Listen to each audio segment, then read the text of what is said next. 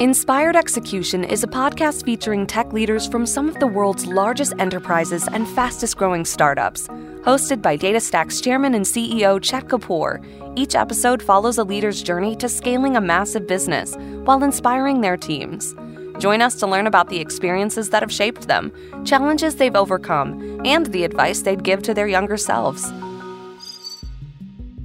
Steve Mills, global CIO of iHeartMedia, has over 3 decades of experience in IT, enterprise systems, and software engineering.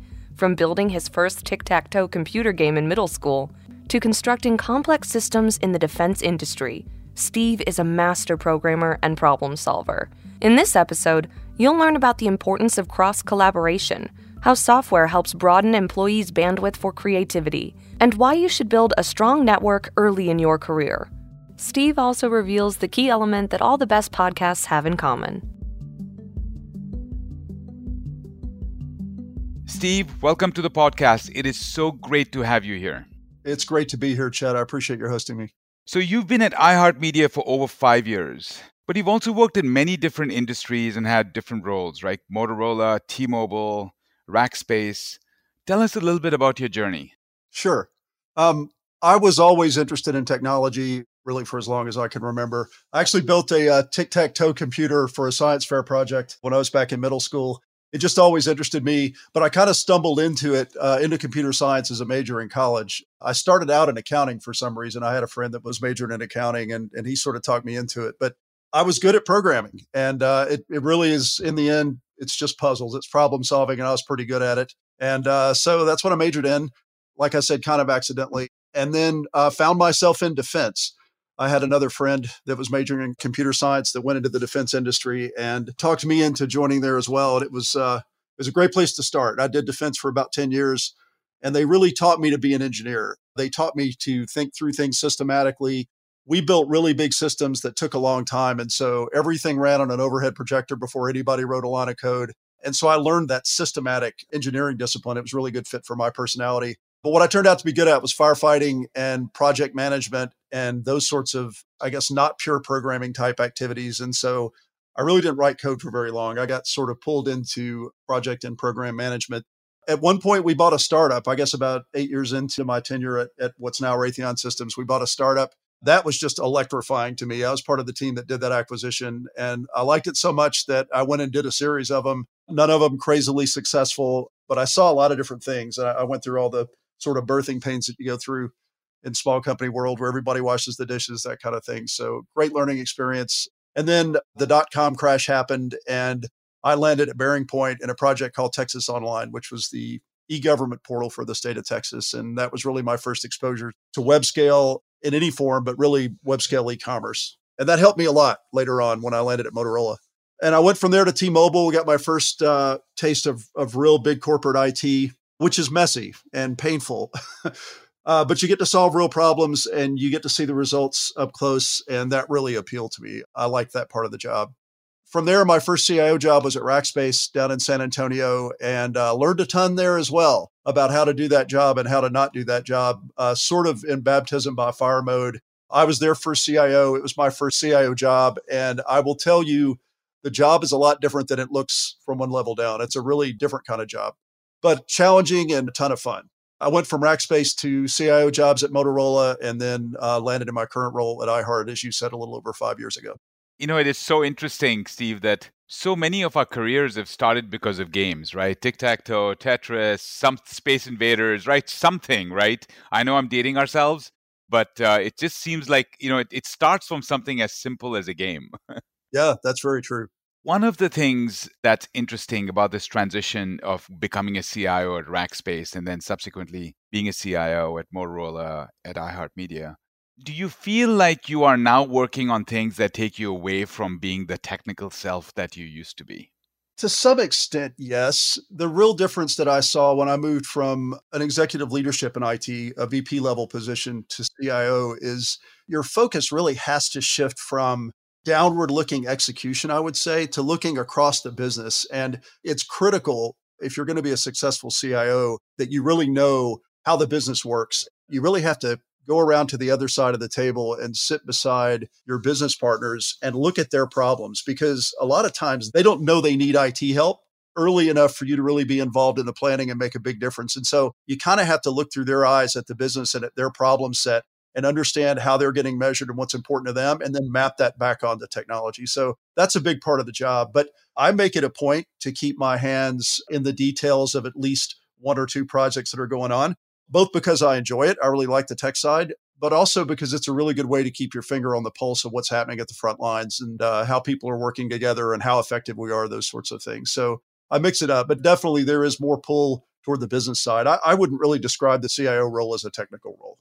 Everybody finds their own way of being involved in projects, right? And making sure they get into the architecture and get into what the futures look like. Because I think not losing the geeky side of it is really important. Otherwise, you just lose your grounding, right? You lose your bearings. Is that fair? That is fair. And I try to do some outside things as well to sort of keep that part of my tool set sharp. I participate in several different venture capital CIO advisory board type things. And at least a couple times a year, I sit down with my direct report team and one or two folks from the VC community and just look at portfolios and look at trends and sort of pick their brains around where they see technology headed and what's at the point of the spear. iHeartMedia has gone through many periods of change since you joined, right? Including what's happened over the last year. Tell us a little bit about how have you adjusted, and then how do you keep the teams motivated and energized through these transitions? I have a belief as I look at technology and the evolution of technology that low value, repetitive tasks are eventually going to be done by software. I try to take the lead on finding those and applying AI, data science, machine learning to do the things that are tedious and the areas where humans tend to make the most mistakes. I think I read there was a study back in the 90s, I think, that showed that a team of touch typists mistyped something like 1 in 26 characters. So, if the professionals are doing that, then average employees are probably making more mistakes than that. And software doesn't make mistakes unless it's got bugs in it, generally speaking. So I think that's a good thing to do for the company. And it's inevitable. If you don't do it to yourself, then someone does it to you. But I think it also frees up our most creative people to be more effective. Software is a real bandwidth amplifier. And so that's probably one of the biggest drivers of change at iHeart, I would say, in my time here. In terms of the team and how to keep folks engaged, that's not as hard as you might think. We're in a really interesting industry. I haven't worked in media and entertainment before, but music is sort of in our DNA, and it's an exciting place to be.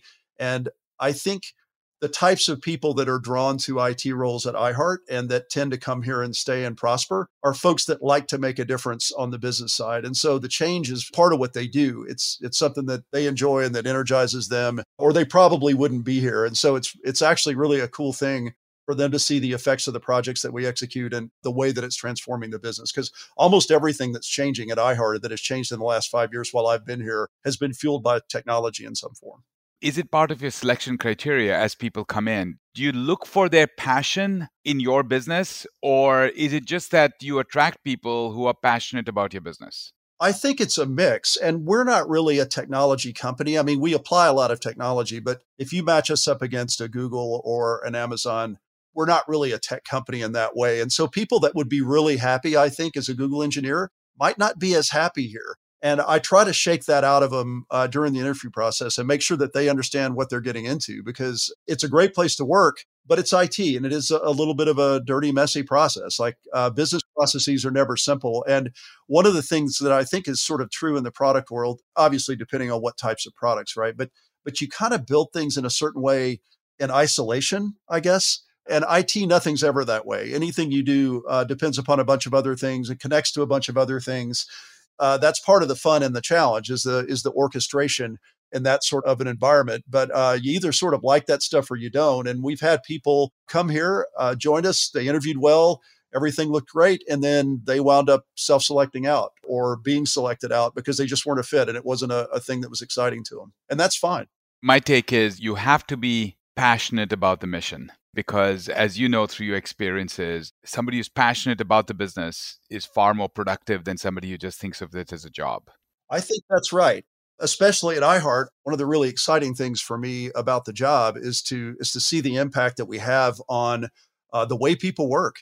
And radio is an industry that hasn't really changed very much in the last 30 years, 30 or 40 years, but it's changing now. And I think it's a little bit of a forced march in a certain way toward digital, but it's really rewarding to me to be able to take pain out of the ecosystem and to free up almost wasted time so that people can be more effective and focus on things that matter. So you're in entertainment now. You've got a lot of experience in podcasts. What makes for great entertainment? Well, I'll give you my personal perspective because I'm a sort of a podcast addict. That happened really after COVID hit. The best podcasting to me is storytelling. And I hope I don't date myself too much by mentioning Garrison Keillor, but I think he would probably tell you that, storytelling's not a new idea. It's been around a while, but the idea that you can download it and carry it around with you is pretty powerful because you spend a lot of your day doing things that don't really allow you to look at a screen, and podcasting slots right into that. And so I find myself doing a lot of it. I started with Dan Carlin's Hardcore History. I forget which episodes, what numbers they are, but the ones about World War I, which were just astonishing to me. I had never listened to anything like that. Both of my sons recommended that to me. So that was my first ones. And those episodes to me are like a really good book. They're hard to put down. And it's the storytelling element that really draws me in. My favorite podcasters are the ones that can get me excited about something I didn't think I cared about before I listened to them. Their enthusiasm is really contagious. My perspective, obviously the storytelling piece is really important, but the one thing that's consistent across all the podcasts we've done with Inspired Execution is the passion by which people talk about diversity, education, leadership, or technology, right? Whatever it might be. And that makes a massive difference. I love your point. Who inspires you? Well, I hope this won't sound too corny, but I'm really inspired by stories of people that put others ahead of themselves and their own well-being. And in the moment, what pops into my head is healthcare workers. And I was thinking about this actually last night and what it's been like for those folks in COVID times, especially at the beginning where they were walking into a situation that nobody knew anything about, but they showed up every day. And it's a good thing they did, because otherwise we'd have been in real trouble. It gives me perspective on my job, which is not nearly as hard as that. What advice would you give a younger version of yourself? I would say build a strong network early. That's something I didn't really understand or think much about coming out of college, but I would advise my younger self to collect smart people as you run across them and stay in touch with those folks. I was probably 10 years out of college before I started thinking about that. And it actually took getting laid off from a job to make me realize what a big gap I had on the network front. And that's a bad time to find out. As I look back, I think I've had 13 jobs since I left college, and all but one of them came through people that I knew personally. And I can't count the number of times that I've turned to my network for advice or problem-solving help or that sort of thing. It's just a really invaluable thing. And it's something that I think you have to put conscious thought into. You can't just let it happen. Any specific tips and tricks on how one would go about doing it? For me, it's generally as simple as when I see somebody or interact with somebody or work with somebody that I think is really smart, and not just smart, but collaborative, someone that I enjoy working with and that sort of thing, I just try to stay in touch. And I go through in rotation and ping those folks every year or so and just say, how's it going? What's happening in your world? And just try to keep the relationships going. And if I'm traveling, I pay attention to who's in the city that I land in and try to catch dinner or something like that and keep those relationships healthy. That is awesome. Steve, this has been phenomenal. Thank you very much for your time. I'm sure our listeners will find this to be extremely useful. My pleasure, Chet. Successful leaders know how their business operates from all perspectives, so make sure you take time to collaborate with your cross-functional partners and understand the challenges they're facing. Steve also highlights the importance of adopting new technologies like AI and ML to give employees more bandwidth for creativity. Finally, never underestimate the power of networking, and remember to keep the lines of communication open as you progress through your career. Thank you so much for tuning in to today's episode of the Inspired Execution Podcast, hosted by Chairman and CEO of DataStax, Chet Kapoor. We have many more guests and amazing stories to come, so stay tuned. If you haven't already done so, subscribe to the series to be notified when a new episode is released. And for Apple Podcast listeners, please rate and review the show to help give it a wider reach to listeners such as yourself. And feel free to drop us any questions or feedback at inspiredexecution@datastax.com.